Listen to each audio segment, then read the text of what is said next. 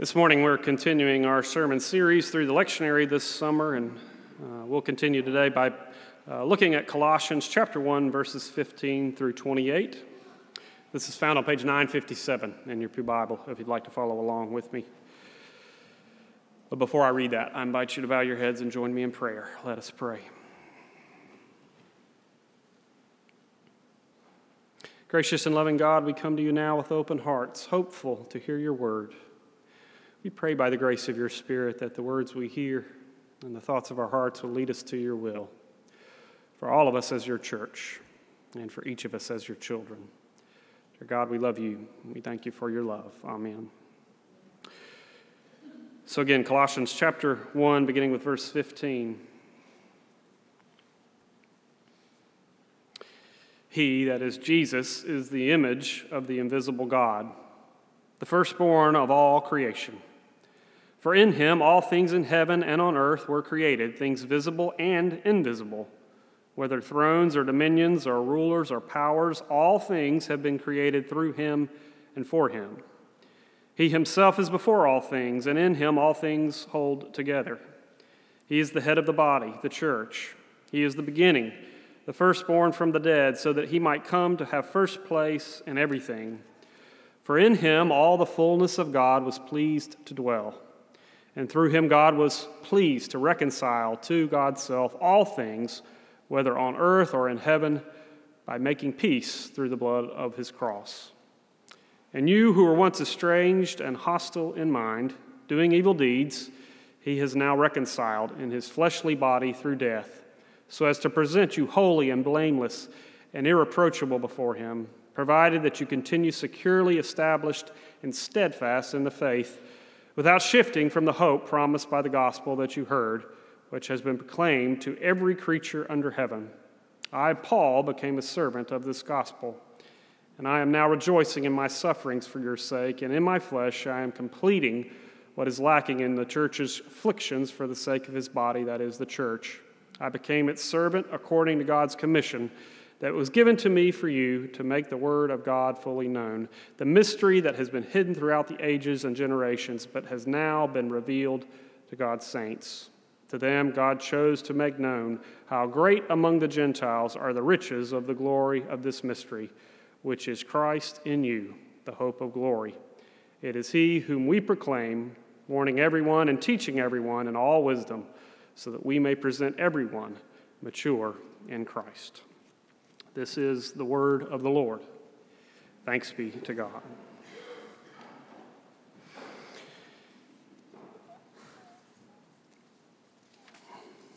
Since the invention of the cell phones, the smartphones rather, all of us have been carrying around photo albums in our pockets, along with computers and with phones and with cameras and with music players and with radios and everything else a cell phone does now. We've been carrying around pictures in our pockets of countless different pictures of things that happen all throughout our lives. I looked at my cell phone this past week. I think I have, believe it or not, over 1,000 pictures on my cell phone.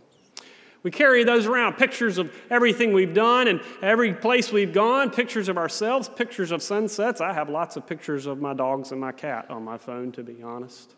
But before smartphones, we used to carry around pictures as well, but not thousands of pictures, just a few pictures in our wallets. You might remember that we used to have these little plastic sleeves that came in our wallets and our bags every time you bought a new wallet or a new bag. These little plastic sleeves where you could put 5 or 6 or 7 pictures in it so that you could pull it out and share your pictures with friends whenever you wanted to. Pictures of our families, pictures of our friends, just a few, not thousands, but just a few. When I was growing up, my parents had pictures of me in their wallet. In fact, when I would get school pictures, you could buy wallet-size pictures from your school pictures so that you could pass them out to all of your family and make sure that they were keeping a picture of me in their pocket. When I was old enough to have a wallet, I had pictures in my wallet too. Usually there was always a picture of my family, my mom and dad, my brother, and myself, a picture of my grandparents who lived in South Georgia, and one special picture of my grandmother who passed away when I was 6 years old. I can still remember that little picture that I had of her. She was wearing a purple jacket that had a little decorative pin right on the lapel, and she had her hair in tight gray curls. I remember that picture so fondly. But it was more than that. Every time I looked at that picture, I remembered how my grandmother took care of me when I was just a small child. I remember how she would come and pick me up sometimes from preschool and take me to her house, and she would have a bowl of peppermint ice cream that she would sit there on the breakfast table, and I would get that as my snack after preschool. And then I would sit down on this itchy, stiff couch that she had, and we would turn on a TV that took about 10 minutes to warm up before you could watch it, and then we would watch her soap operas while we waited for my mother to come and pick me up. I remember her fondly. She always had great lessons for me. She would always try to teach me not to fight with my brother. Always try to teach me to love my mom and love my dad and respect them, not to give them any trouble. I'm ashamed to say I don't have that picture on my phone. It's just a memory now, but I still think of that picture fondly because that picture carries more meaning to it than just that little photo in 2 dimensions. It carries the meaning of who she was and how much she meant to me, and all the things that she tried to teach me. That picture I used to carry around in my wallet. Maybe many of you have pictures that you carry around and pull out and show people from time to time, pictures of your friends and your family, people who mean the most to you. Well, when I was a child, my minister used to tell us that just like we carry around pictures of our families in our wallets, so we also carry a picture of God in our hearts. This picture of God is usually a little bit different for every single person because, after all, we're all very different people. We have different experiences. We grow up in different places. And that picture that we develop of God usually comes from all the different experiences in our life, whether we've seen pictures of Jesus on a Sunday school classroom wall, whether we've read our favorite passages of the Bible, or maybe the ups and downs of life. Our picture of God is developed by all of those things. And if we went around the room and asked you to describe that picture, your own picture of God, it would probably be similar to each other and also a little bit different. But that picture of God that we have in our hearts, in many ways, is our very first statement of faith, of who we believe God is and what God is calling us to do as human beings. Because everything we do in life is first based on who we think God is and what God means to us.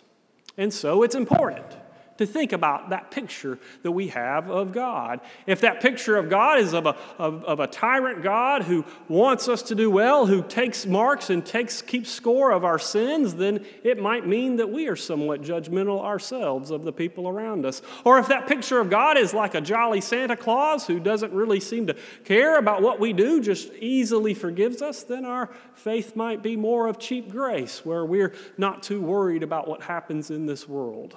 Our picture of God is our statement of faith, and it is important for us to have a picture of God that draws us out into the world to help us live our faith as we are called to as disciples. Paul the Apostle thought that picture was very important too.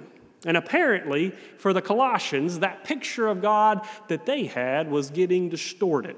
Now, Colossae was a small town in modern-day Turkey. It was probably one of the smallest towns that Paul ever wrote to, but it had apparently some big problem. We don't know exactly what the influence was. Maybe some Gnostics of some kind were coming in and telling the church there that their understanding of God was off, that they could find out more about God in other places besides just Jesus Christ. And so Paul writes to this little church, the Colossians, and reminds them of their picture of God. It tries to pull that picture of God back into focus.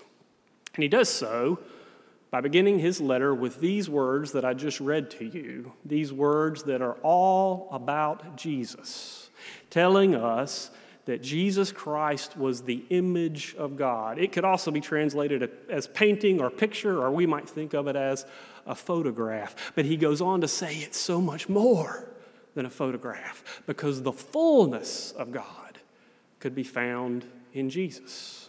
The fullness of God, who God is, what God does, how God works, how God loves us, could all be found in Jesus Christ. This passage that I just read to you is sometimes called the Christ hymn in Colossians, not to be confused with the Christ hymn that is also found in Philippians. They're two different versions of the same message, the message of who Jesus Christ is as the Son of God or the fullness of God. Now, there's no real evidence that this was an actual hymn from that time, but it's written sort of like a creed, sort of like a motto, so that the people of the Colossians could read it and remember it and recite it. And anytime that picture started to get a little bit out of focus, they could go back and read these words again and remember once again the fullness of Jesus Christ, who reconciled the entire creation to God's self through his life, through his death, through his resurrection. The fullness of Christ, who was the firstborn of all creation. The fullness of Christ, who was the fullness of God in the flesh. Anytime they needed to refocus that picture, they could just read these words. And believe it or not, that's happened many times throughout creation. In our creeds that we read here in our church, in the book of confessions that we have as a part of our faith, and maybe even in some of the songs that we sing on Sunday mornings, often those things were written in response to a debate about who Jesus Christ was. For instance, the Nicene Creed, which is in our hymn book, and sometimes we say it on Sunday mornings. It was a creed written in response to a debate about who Jesus Christ was. Some people thought that Jesus was just this really great created angel, this powerful heavenly being that God sent down to the earth to change the world. But there were a whole other group of people that said, no, Jesus wasn't some created being. Jesus was God. Very God of very God, begotten, not made. And so they wrote this creed, their own Christ hymn, to remind us of who God is, to help us refocus that picture a little bit. And maybe from time to time we need to refocus our picture of God. Because there are all sorts of pictures of God that we have in our hearts. For some of us, there's some Christians around the world who just think of the heavenly being Jesus, this Jesus that gets us to heaven, that gets us our eternal salvation, but doesn't really care about the needs and the worries of this world. And then there are others that think of Jesus as just a very wonderful human being who walked around and cared for the needs of this world, but seemed to lack the eternal hope and the defining love that came through the resurrection of Jesus Christ. Sometimes we need to change our focus of that picture as well, because when our picture is in focus, it not only changes our understanding of who God is, but it changes our understanding of who we are and who the world is as well.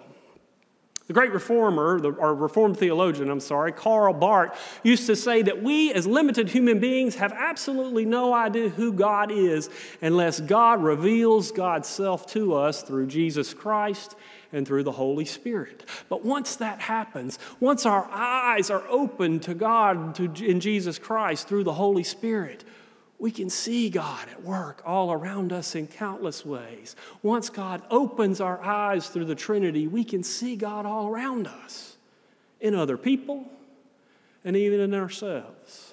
And I'm not just talking about the high places and the holy people. I'm talking about in the low places and in the unholy people too.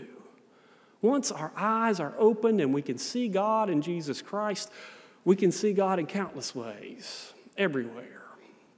Let me give you an example of that. I think I told you this story years ago, but I was once working as an intern at a church in downtown Atlanta, and they had an outreach center there, a center that was really purely their goal was to work with the homeless people who lived around the church there. And we had the director of the outreach center was a classmate of mine from seminary named Andy. Andy would come to staff meeting every day, and he would say, "It's a wonderful day in the outreach center."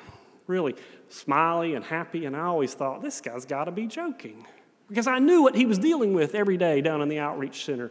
People who were hurting, people who were downtrodden, people who had lost their homes, people who were struggling, and people who were also very difficult to work with, like a woman named Ruth.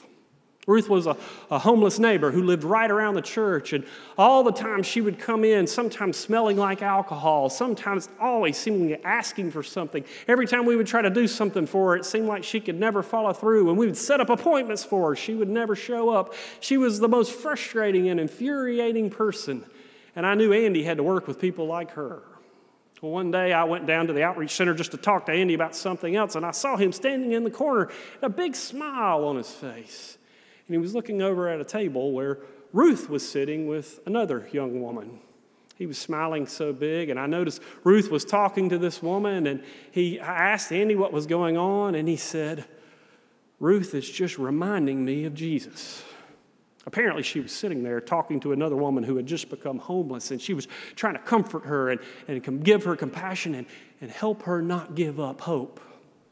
And I said, "Andy, how does Ruth remind you of Jesus? Does she remind you by the way she smells? Does she remind you by the way she acts? Does she remind you about Jesus by all the ways she frustrates you?" And he says, "No. She reminds me of Jesus because she knows how that pain feels. And she's not letting her give up hope." It was a wonderful day in the outreach center every single day because for Andy, he knew he might bump into the risen Christ. Because first and foremost, his picture of Jesus Christ was in focus. His understanding of who God was and who God is was in focus. He knew who Jesus Christ was, this Jesus who came to this world to reveal God's self to us, to live with us in compassion, to lift us up, and to remind us once again that we are God's beloved children. Because that picture was in focus, and he could see Christ in the world around him. But not only out there, also right in here. Because after all, if we are disciples of Jesus Christ, if we are Jesus Christ's brother, if we are children of God, then just like family, we ought to resemble Jesus too. I told you I don't have that picture of my grandmother on my phone, but I did find it the other day. I was going through some stuff in my closet, and I found a couple of old wallets that I had kept over the years. And in that wallet, I not only saw that picture of my grandmother, but I saw a couple of other old pictures too. Saw a picture of my mom and my dad in there. My mom and my dad from years ago when they were about my age now. And I have to tell you, it struck me when I saw it that I look more and more like my father every day. You can insert whatever joke about becoming your parent you want to right in there.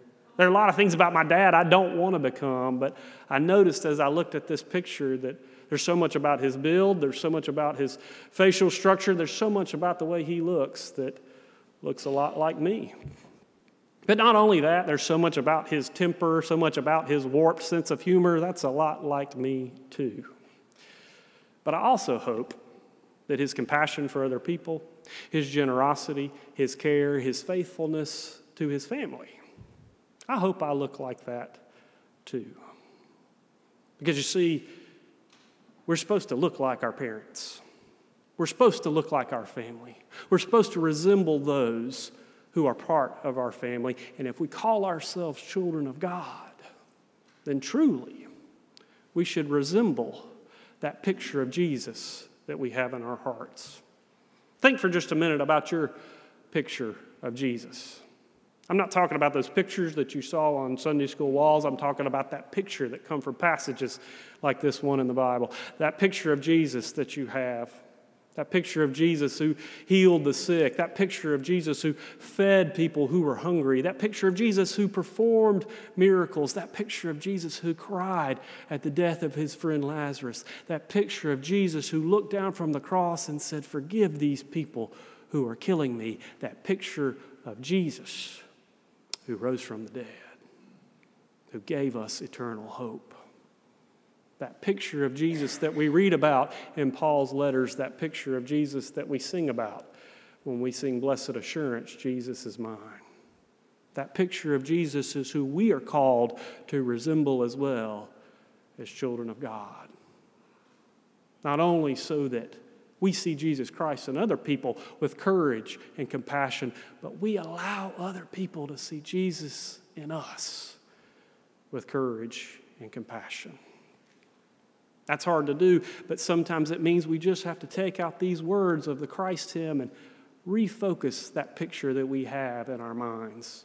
Refocus that picture that we have in our hearts.